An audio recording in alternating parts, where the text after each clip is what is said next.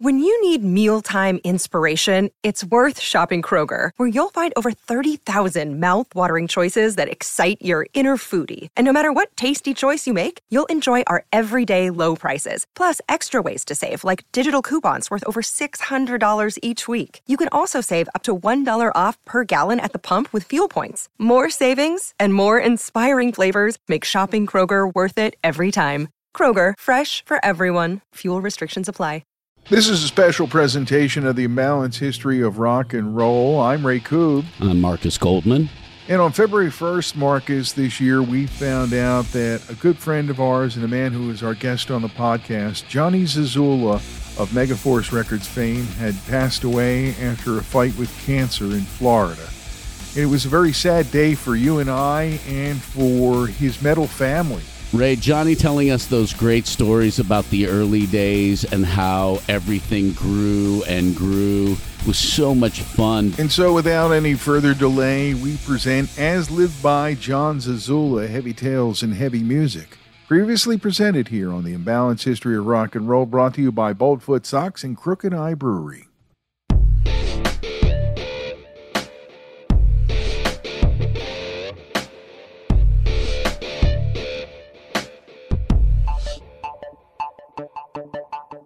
It's time for episode 27 of the Imbalanced History of Rock and Roll on the Pantheon Podcast Network. I'm Ray Koob. I'm Marcus in the Darkest. And this time we're going to talk to one of the great masters of metal music, John Zazula, my old pal Johnny Z, talking about his new book. And as always, the Imbalanced History of Rock and Roll is brought to you by our good friends at Crooked Eye Brewery, pouring the cure for what ails you since 2014. Now let's get to the phone and talk to the man. On the phone and joining us from his palatial estate in Florida, it is our old friend, my old friend, John Zazula. He has a book called Heavy Tales, The Metal, the Music, the Madness, as lived by John Zazula. And you know, John, that's pretty much it in a nutshell, isn't it? I mean, really. Yes, that's my life in a 4.5 hour read. That's what that is.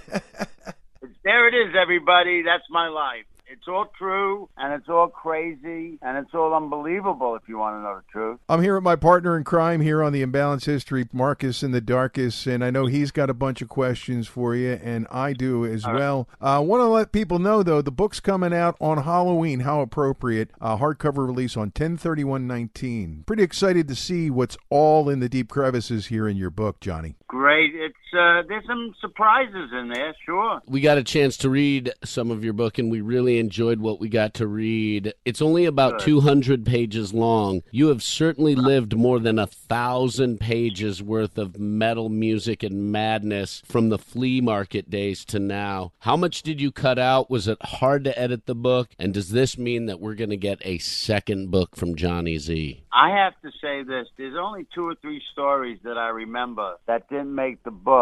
I mean, I could have spent time, people said, talking about Loca's departure from Anthrax. I could have talked about Bobby Gustafson leaving Overkill. I could have talked about a lot of things. Right. But the book is about me. It's about the people who worked at Megaforce besides me. My wife, 40 years, my partner, and how she worked and made things happen as much as I did. You know, it's that kind of a book. And I didn't want to tell every little story because, to tell you the truth, it may be fun, it may be boring.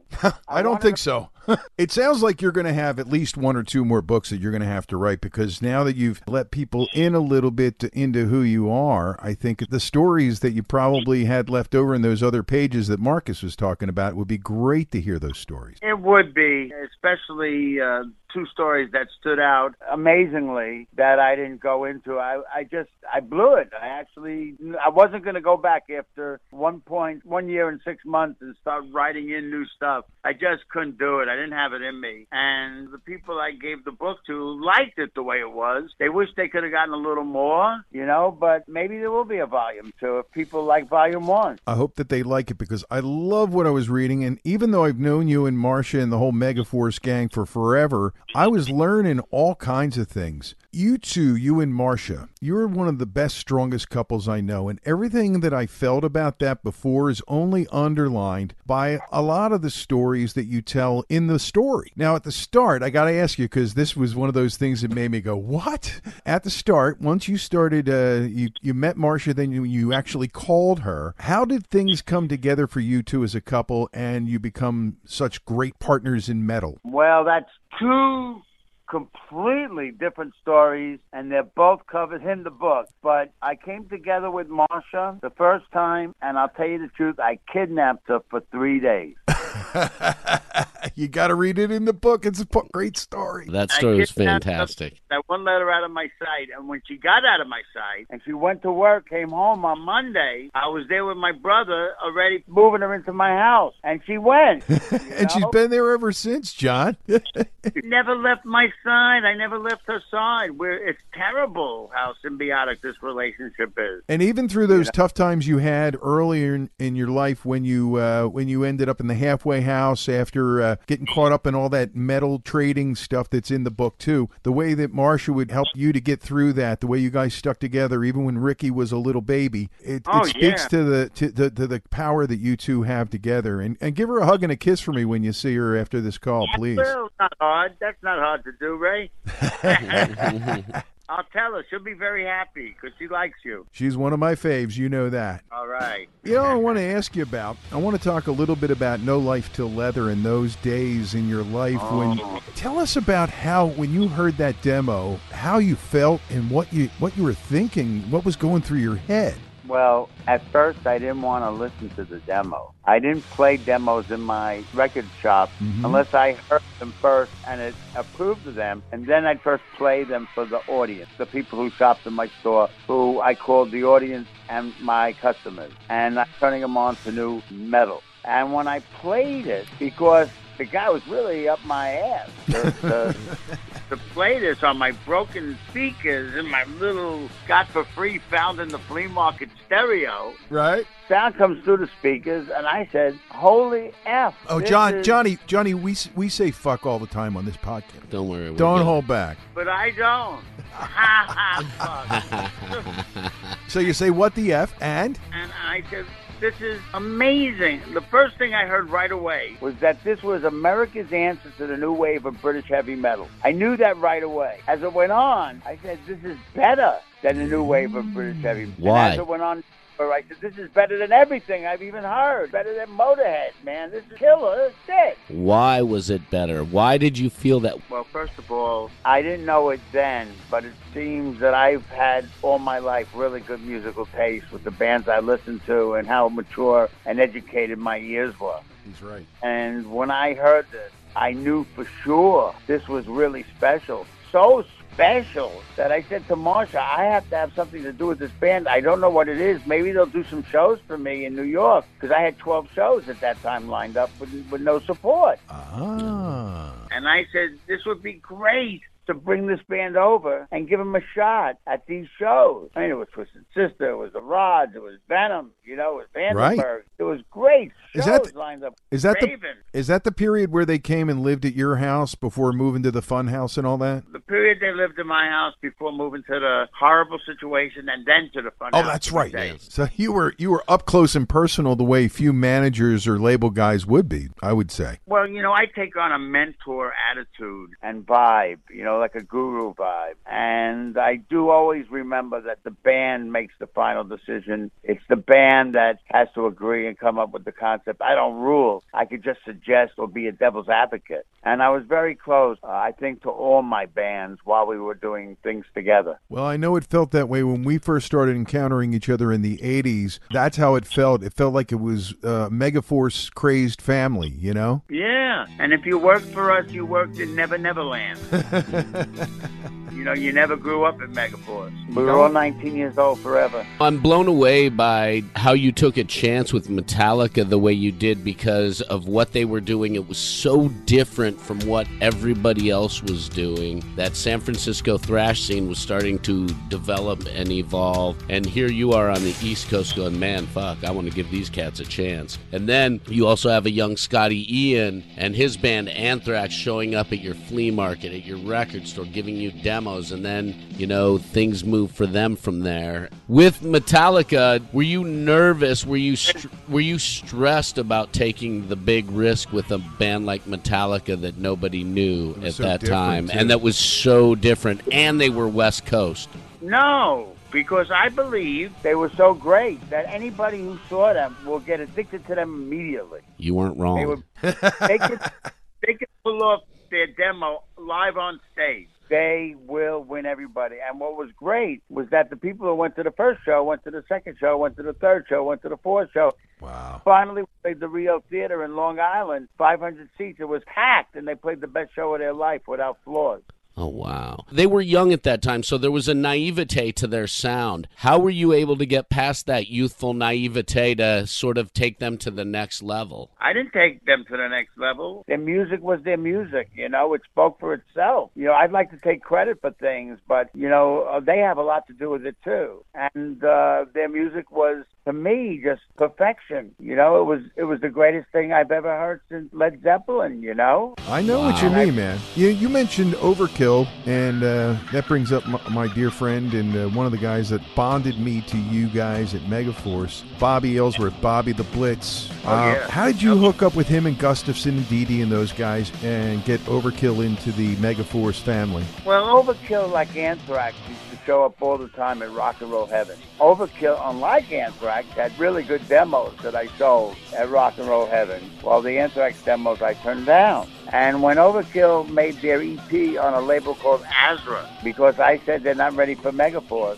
it really impressed me. That they went and did it anyway, right? They said, okay, we'll find our way to get the music out, to the point where they did impress you. They did impress me, and they had, I was counting the good songs on the demos. Mm-hmm. I was waiting for like 10 of them to pop up. Or when it got 6 or 7, I said, we're on the right track. We should really think about an album. And again, the Azra record came out. They said they had a lot more in the closet. It sounded really good to me. And I said, you know what? You're good enough for Megaforce. Let's do this, guys. And I'm really glad you did. I'm glad you did, because when I started doing my metal show on MMR, I was hit by the Megaforce and Crazed Army with all the music and all the stuff as things were coming out. And it was a really great time to be working with you guys. And But Blitz and I, even through when Bobby Gustafson left the band and all that, all through that time, Blitz and I stayed so close. And I love the guys. I just love his crazed spirit, man.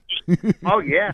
Blitz is a sweetheart. He's a great guy, great friend, fun to know. Dee Dee's fun, too, if he lightens up. Oh, I've had hang time with him, too, yeah. They're good boys.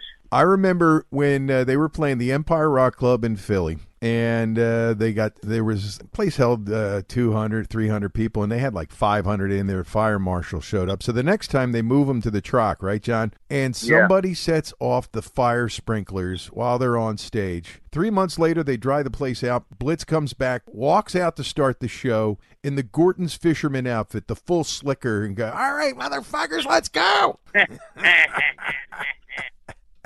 I missed that part. But that was fun. Was there a lot of camaraderie amongst the Megaforce bands back in those days? Not at all. No? Rivalry? No, they all wanted individual attention. They all thought they were a little better than the next one, and they all didn't understand why certain bands excelled and they didn't. Right. And it caused rift. That's the truth. Interesting. A lot of rivalry. I can understand the competitive nature. It's a competitive business, but if you look at labels like Motown and some of the other scenes where they were competitive with each other, there was still camaraderie. So I'm surprised that you said that there was not as much camaraderie. Metallica and Anthrax. Mm-hmm. They were huge friends. But I think Testament, Overkill were in their own game. Even though they wanted to be friendly, they weren't really, in those days, part of the gang. Yeah. Everybody wanted to excel, as I said, and they just thought the other bands were and I should not be wasting my time with them. With Anthrax, you said that you rejected them a bunch before you accepted them. You didn't dig their demos very much. What was the turning point for them as a band in your eyes? What did they do differently, and how did they change that made you say, I'll give them a shot? Their demos matured into the Soldiers of Metal, what became the 45, produced by Ross the Boss. And it became clear to me that with direction and focus, they could really get it together as a band and be a contender. Contender.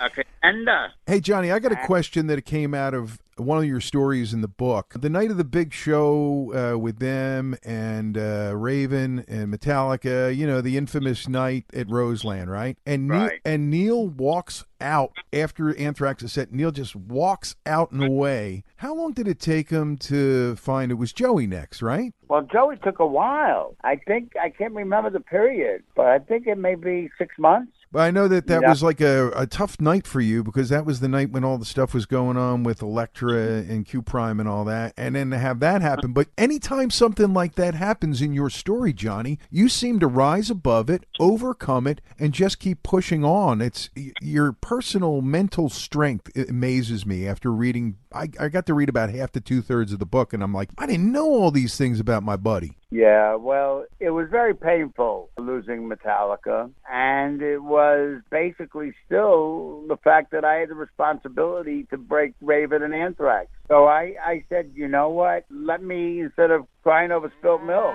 let me open up another dairy, And basically, I put a lot of attention into Anthrax, which paid off. A lot of effort into Raven, which paid off prior to Atlantic. And everything I was touching was really starting to heat up and look great. Merciful Fate was a big success. Manimal was a big success. Just everything was happening for us. And that basically kept me busy enough not to sit around and mope about the past. You're listening to The Imbalanced History of Rock and Roll with me, Ray Koob. And Marcus in the Darkest. And our guest, Johnny Zazula, talking about his new book, which comes out October 31st, Heavy Tales, The Metal, The Music, The Madness, as lived by John Zazula. That's part one of our interview with John Zazula, who we lost this year. That interview was 1.5 years ago, Marcus. I can't believe it. The energy, man. The energy that man had in his voice and in his life. Man, he loved his life. He loved metal. He loved his wife. He loved. We're going to pause for the cause, come back afterwards from Boldfoot Socks and from Crooked Eye Brewery, and present part 2 of our episode with John Zazula. And we're welcoming a new sponsor to the podcast this week, Marcus, Boldfoot Socks, boldfoot.com. Thanks to Josh Law for joining up and being part of the support for what we do. Marcus, sometimes in life you need a sock that makes a bold statement. That's why having Boldfoot Socks is perfect for our podcast. Go check out all the amazing cool designs they have. And the socks themselves are pretty amazing too. All run by a family of veterans. Our buddy Josh Law, a listener to the podcast, told us about how they give 5% of their profits to veterans in need. And we said, let's get involved. When you check out boldfoot.com and look through the socks and decide that you're going to try a pair, if you use the code HISTORY15, you'll get 15% off that order. HISTORY15. And any socks you get come with 3 months of sock insurance. Who else does that but Boldfoot Socks at boldfoot.com? 100% American made, grown here, sewn here. Gotta love that. A new year at Crooked Eye and a new slate of freshly brewed ales. And your favorites, right? Of course, the favorites always. I'm excited to try some of these new beers in 2022 as well because it's a new year. Try some new beer. See what's new in 2022 at York and Montgomery in the heart of Hatboro. Always a good time to be had there. The live music, the events, the blues jam on Wednesday nights. And, of course, you not only can have the brews that are made right there on the premises by Jeffrey, but they've got Pennsylvania craft spirits and wine, and just a good time to be had anytime you slide by Crooked Eye in the heart of Montgomery County and in the heart of Delco near you. That's right. Check out Jamie's House of Music. And they've announced a third place to get your Crooked Eye at Speed Raceway in Horsham, Pennsylvania. Always something happening, man. Always something going on behind the eye at Crooked Eye. Hello, Pantheon Podcast listeners. Christian Swain here to tell you more about my experience with Raycon earbuds. Our family now has 3 pairs of Raycon earbuds around the house, and my wife just grabbed a pair of the Headphone Pros to replace some headphones from a company that was double the price. And yes, she loves them. Now, if you haven't pulled the trigger on a pair of Raycons, Or even if you have, but you're in the market for another pair because they're just that good, well, now is the time to check them out because they just launched their upgraded model of the best-selling everyday earbuds. With Raycon's upgraded everyday earbuds, now you also get active noise cancellation, ergonomic design, and multi-point connectivity that lets you pair with 2 devices at once. New quick charge function, 3 customizable sound styles, plus awareness mode. Available in a variety of vibrant new colors to complement any and all skin tones. I even have a pair of earbuds in a cool green color. I have tried just about every earbud known to humankind, and these Raycons are fantastic. Seriously, if you've been wanting to check out Raycons, there truly is no better time. You're going to ask yourself why you didn't check them out sooner, and Raycon offers a 30-day happiness guarantee. So what are you waiting for? Go to buyraycon.com/Pantheon today to get 20% off your Raycon order, plus free shipping. That's right, you'll get 20% off and free shipping at buyraycon.com/Pantheon. buyraycon.com/Pantheon.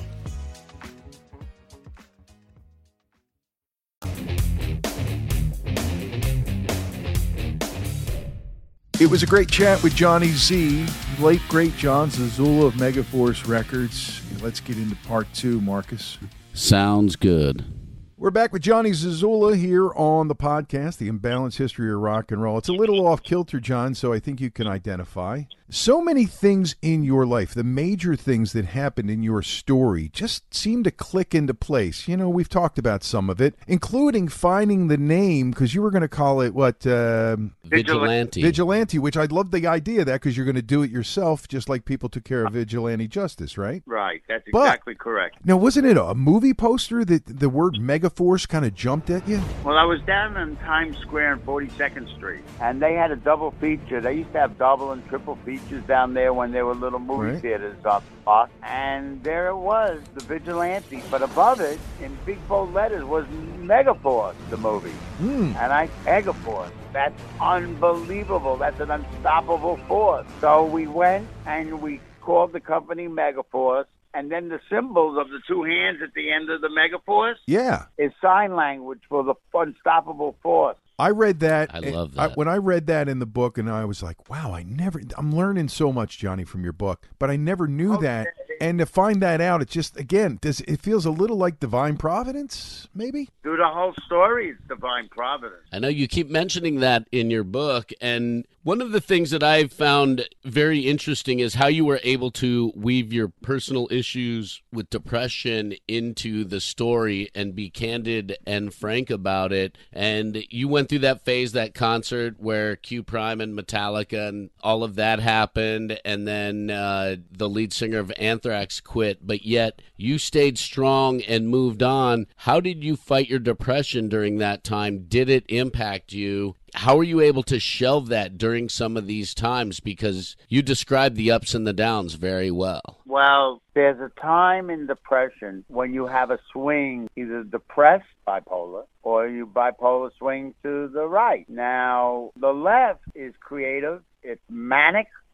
It's an overwhelming drive to perform, but you always have pulling at you, this depression, this darkness. And I felt as long as I could stay busy, as long as I could keep winning, I will avoid going into a pit of depression. So I fought my depression by winning until I could win no more. And when I got hit so hard. That was actually my next question. Because you avoided it for so long, when it hit you, did you feel like you were being run over by a freight train? Well, I lost interest in everything more than that. I just didn't care anymore. A lot of people experience that with depression, I think. Yeah, I just didn't care anymore. You know, I worked with Warren Haynes at Polygram, and we had a great album, and the album sold 36,000, and everybody's telling me it's a failure. But you know, they weren't working to radio or anything. I had songs like Fire in the Kitchen and whatever they were. I don't remember them all. But I do. I was working at MMR doing the metal show because I was tight with Missy and Jessica. They sent me everything, and there was the effort was being made towards that area, you know, towards like working it towards the core support area. And the funny thing is that you signing Warren and seeing in him all that he's become, John, not only does it put him on the map, but it also, for me, me, and I thank you, has created a lifelong friend here. I've been stayed in touch with Warren through all the years and all the things he does, and his newer music, I think, delivers on the promise of what you heard 30 years ago. Oh, yeah. Warren wrote music that was beautiful. That song, I'll Be the One, you know? Yeah. Oh, my God. Great songs. And at the time, he was writing also for Garth Brooks. You know, that's not chopped liver. He was playing the lead spot in the Allman Brothers. It was a good pick. It was a really good pick. And then the Disco Biscuit. Well, that's a whole nother kettle of fish that you got yourself into. I love your immersion in the jam band thing. I really love it because there's some things there, John, that were similar to what you did with metal in the 80s, the same kind of, finding the right groove, finding a way to click and making it work. Well, I did that. I did that with the Disco Biscuit. Yeah, that's what I'm saying. There were 6 people in the audience when I started, and there was Camp Bisco the day I left. That's hilarious. Wow. And they just got signed to a major agency as I'm leaving. And the reason I left was because I felt I was getting too much involved with them emotionally. And my mind kept on saying, you don't want to go down the hard way. And we renegotiated my contract, and I just said to them, you know what? I'm not going to do this. And I just walked away from the table. They didn't offer me goodbye. They just wanted to negotiate with me. And I basically said to them that I can't do this. And I walked away. And I'm so proud of them and where they've gone. They could be the biggest band in the world if they ever wanted to, but they don't want to. They're having fun doing what they like. They're having fun, raising their families, doing what they want. That's right. Great bunch of guys. And Billy, Pennsylvania boys. Yes, sir. Well, they play around here. So anyway, my ears were good all the way through, but it got to the point where I just didn't care anymore. I just wanted out of Megaforce. Right. I wanted Missy to take over, run the company the way it was run, have fun with it, make a lot of money. Didn't even care. I have closed the door and I've not looked back since. I'm looking at, we mentioned Missy, I mentioned Jessica, and of course Maria Ferrero, who you still are associated with her work at Adrenaline. She set up this interview. At what point in the program, John, did you look and realize that WSOU had become an ultimate ally in a lot of ways? Once WSOU had Missy Palazzo, right, became the metal radio station. Girl, now, I wasn't expecting to go metal and not have a great deal to do with it, right? And that's when they became integrated into the culture, and it was a natural that she would end up working with you guys. For people who don't know, WSOU is a student-run station at Seton Hall University in New Jersey, and this radio station helped to feed everything you were working on with the Old Bridge Militia and the shows at the flea market, and then the bigger shows and the shows in New York City. SOU really helped. I know DHA was really key too, and Ed Trunk, who I want to talk to you about, was also involved in helping that whole scene get pumped up and filled with the music. Speaking of Ed, he brought into Megaforce one of my favorite crazy humans, Ace Frehley, who I became friends with around that time, around the time of the Trouble Walking album. Oh, yeah. Tell us about Ed's involvement in all this. Ed basically came to me with Ace, and he sold me on Ace, and I just had to say to him, just let me know that Ace is in good shape and ready to go. And we met with Ace, certainly was, and the great legendary producer Eddie Kramer vouched for Ace, and when we met Ace, he was spectacular. He was great. He was brilliant, and there was no way we weren't going to work with him at Megaforce Records. And the first album did exceedingly well, and the other albums unfortunately did not. And my interest and Atlantic's interest and Ace's interest, we all faded at the end. I don't remember why we all departed. I can't remember. Maybe Ed would remember. Hey, Johnny, I want to ask you, one of the things that happened, you built this Megaforce up to a critical mass, and you started making deals for the label with Atlantic, and of course Island and Anthrax were associated. How did all that come together? When did that all come to a head, and how'd you make all that happen? Well, when Important Records, Important Distribution, my first distributor, and Megaforce Company, I wanted a place to go to where the bands, as managers, I managed some of these bands. Bands could go on and have the money behind it for radio, for touring, for videos. Whoa! things that I couldn't provide anymore because I just didn't have the money. And the island, even though they busted my ass on spreading the disease, were really there on Among the Living in a big way and Persistence of Time in a major way. So the move to Island was good. Move to Atlantic, I sort of botched up. You read in the book, I had some real big blowouts with the company over standing up for violence and putting my neck out and getting it wrung out. Then I go to them with a classical music label, Mega Forte, put out the classical rendition of Bruce Springsteen songs. I mean, I was out of my friggin' mind. But you admit it. But at least you admit it, Johnny. Hey, batshit crazy. But as crazy as I was, brought King's X to the table. Tell us about that, how you found them since they weren't really from around here, so to speak, and tell us a couple good stories about working with King's X. Well, there's a few, but they were signed on a flute. Marsha got a set tape from Annette Taylor, and we had worked with a band called Fire Choir trying to get them signed from the South, from Memphis, and we thought that Steve Taylor would just send us a new demo of his new project. But when we listened to it, it didn't sound anything like Steve Taylor. But Marsha liked it and made a phone call. It was the manager of King's X, Sam Taylor. Oh. Wow. So she came up to me and said, never mind. But she kept driving around with that cassette in her car, listening to songs like Shot of Love, and came to me and said, Johnny, this group is amazing. Really got to listen to this. And I did. And I said, very good, but I don't think anybody's going to understand it. I was getting frustrated with trying to tell people what they should like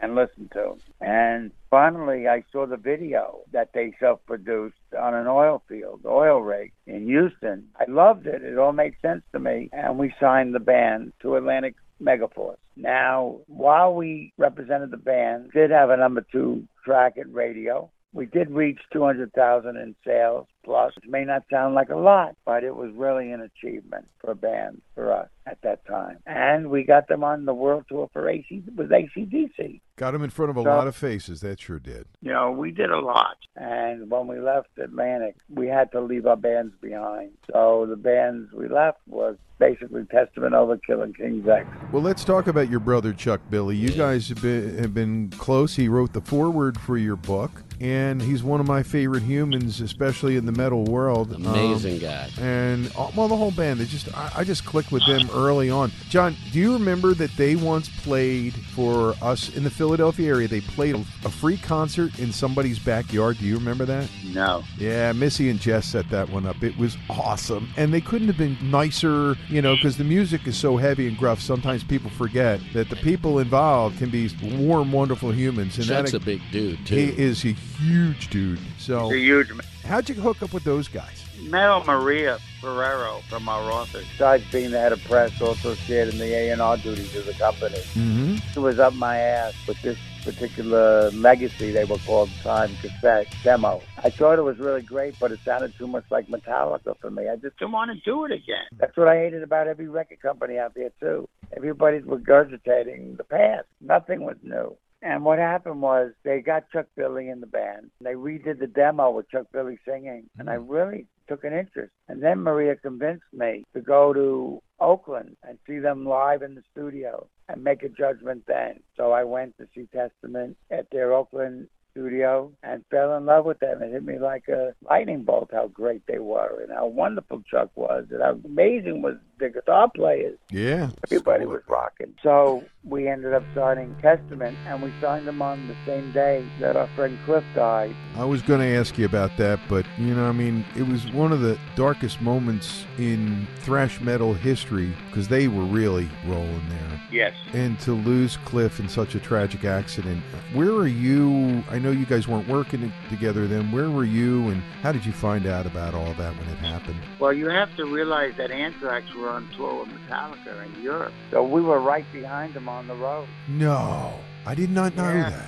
Oh, Jesus. Not right behind them, but we were driving. You know, we were both going to the same place in the same route. And my partner, Tony Intigeri, called. I was in the West Coast waiting to go see Testament. It was 3 a.m, and he called me and he gave me the news. I thought he was bullshitting me, but it was true. And Marsha and I got out of bed, and we just got dressed, and we walked on the pier in San Francisco for hours and hours. I remember both days, and we just walked and cried, I was with Cliff the day before or the day of, right in London. He was buying a dynamite ring. So out of the ring he got at the Bullfrog on Carnaby Street. And we hung out and he left to go on tour.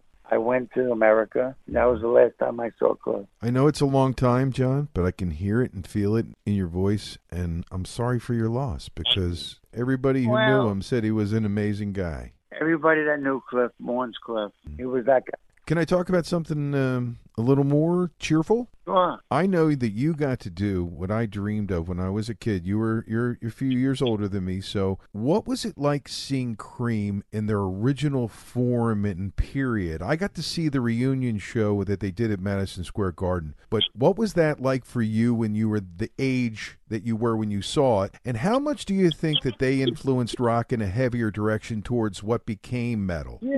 It's a great question. It's funny. I just listened to Fresh Cream the other day, and then I played Tales of Brave Ulysses alongside it because I love that song so. Me too. But NSU and I Feel Free, these are like amazing songs. Mm-hmm. And the Cream you saw was like going to see Kiss without makeup. What was that? The Cream I saw was Kiss Alive too, It was like Kiss without makeup. Oh. You saw an old bunch of guys playing on their morals. The amps were regular amps. They weren't a wall of Marshalls pounding at you.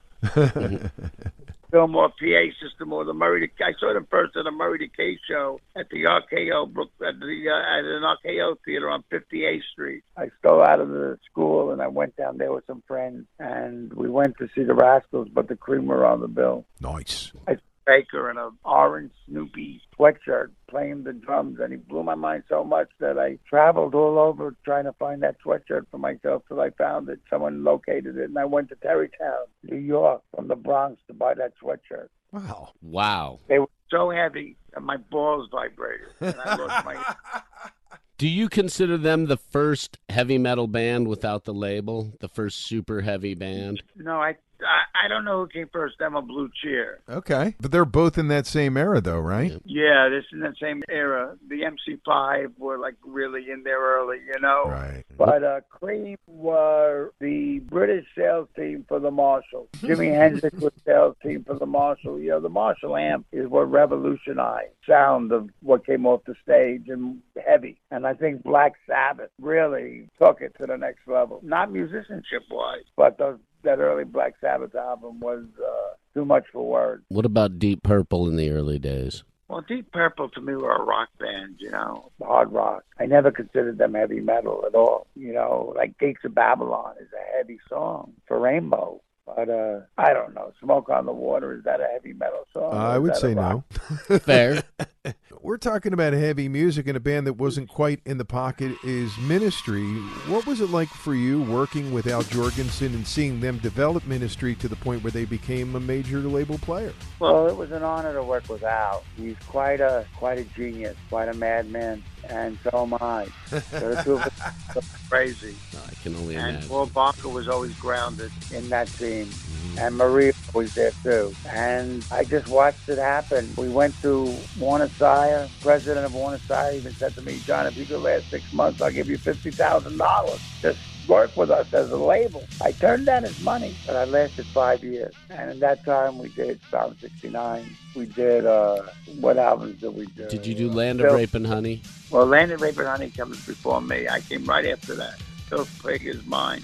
My era, not my album. My time with Al. But Psalm 69 was like the real breakthrough record that everybody just was blown away with. Like, there's nothing heavier than Just One Fix. It's just a riff from hell. Oh, absolutely. And it's crazy how Ministry's sound changed because in like 1984, they played the New Trier High School senior prom with songs like Work for Love and some of that real cheesy 80s synth pop. Yeah, they weren't proud of it, but that's what they did then.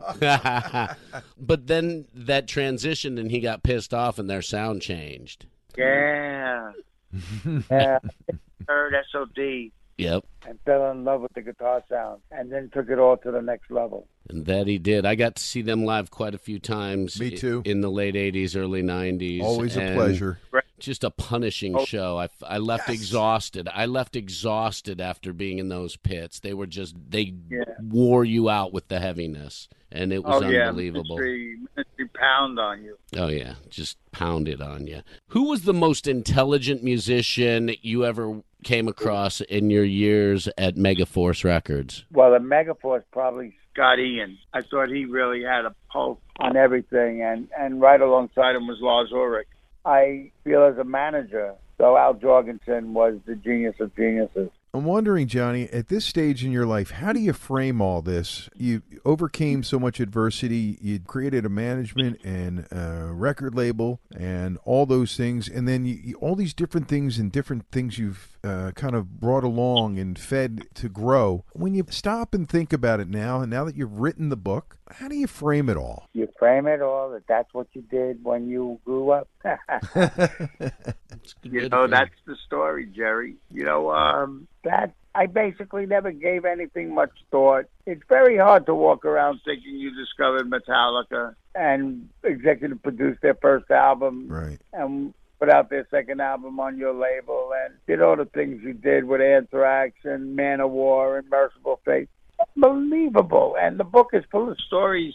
And what's crazy is the discography in the back. Sometimes there's 7 or 9 classic albums being put out a year by 3 or 4 people. That was the period of time when I was like catching on to you guys, and then when I started doing the radio show, I was like all caught up in all that, and the flow really was incredible for what was still in our mind as metalers at that stage. We were thinking of you guys as one of the main forces in metal, and really on the bigger scale, you guys were still a small label doing big things every day. Right. We did big, giant things. We cast a giant shadow. That's a good way to put it, John. We cast a giant shadow, and we created the soundtrack of your youth and the rest of your life, too. Johnny, I have one more question. In an earlier podcast, we did an episode to explore the history of the name heavy metal. Do you think things would be where they were if heavy metal had a different term or name than heavy metal? Do you think you'd still be where you are if it had a different name than heavy metal? I think it would have been called aggressive music, heavy music, powerhouse music. You know, it would have been named something else, but it would be the same. You think it would still have the same lifestyle love and that same passion, that same culture that heavy metal itself created? Yeah, if it didn't say heavy metal, it would be heavy something else. As long as there's a crazy SOB named John Zazula in the mix, it was going to be crazy, right, my man? It was going to happen. Exactly. His book is out on Halloween, October 31st, 2019. It is Heavy Tales, the metal, the music, the madness, as lived by John Zazula and Marcia Zazula, by the way. We should got to give her proper love and credit in there, buddy. And could I say something, guys? I'm not putting the book in stores. It's only available on Amazon, Barnes & Noble's online, or my website, johnzazula.com. That's John without an H.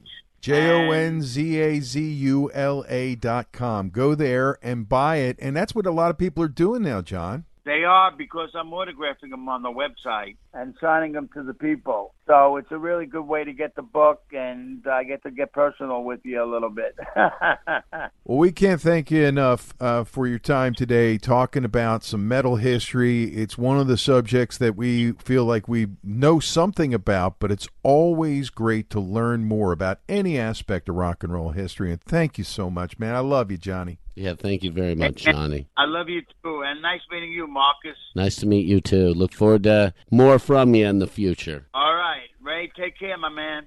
You too, Johnny. What a mind-blowing conversation we just had with Johnny Z. Oh, my goodness, you have to read the book. The book tells more. Ray, I'm just sitting here going, oh. That was a little too much like Beavis and Butthead, brother. But I tell you, it was a fun episode, and there is so much more in the book. I mean, we only got to talk to Johnny for a little bit, and even knowing him for a long time personally didn't really help us, because there's so much more to the story than I knew, and there's even more that I haven't read yet, so I can't wait to go and finish the book. And just so cool to have him with us here on the Imbalanced History of Rock and Roll. It's NFL draft season, and that means it's time to start thinking about fantasy football. FantasyPoints.com features industry-leading experts and prognosticators using proprietary hand-charted data to help you score more fantasy points. FantasyPoints.com is the place to go for whatever kind of fantasy football you play. Whether you play fantasy football, daily fantasy sports, or do a little bit of everything, Fantasy Points has the meticulously researched content to guide you to victory. And why wait for the fall? Fantasy Points also covers the new spring football league, the UFL. Join the guru, John Hansen, Scott Barrett, Joe Dolan, and other massive names in the fantasy football universe with an exclusive offer. Use code Pantheon for 15% off any Fantasy Points package, including the all-in package, with access to every article, tool, and data nugget that Fantasy Points has to offer. That's FantasyPoints.com and code Pantheon for 15% off at Fantasy Points. FantasyPoints.com, code Pantheon. Score more fantasy points.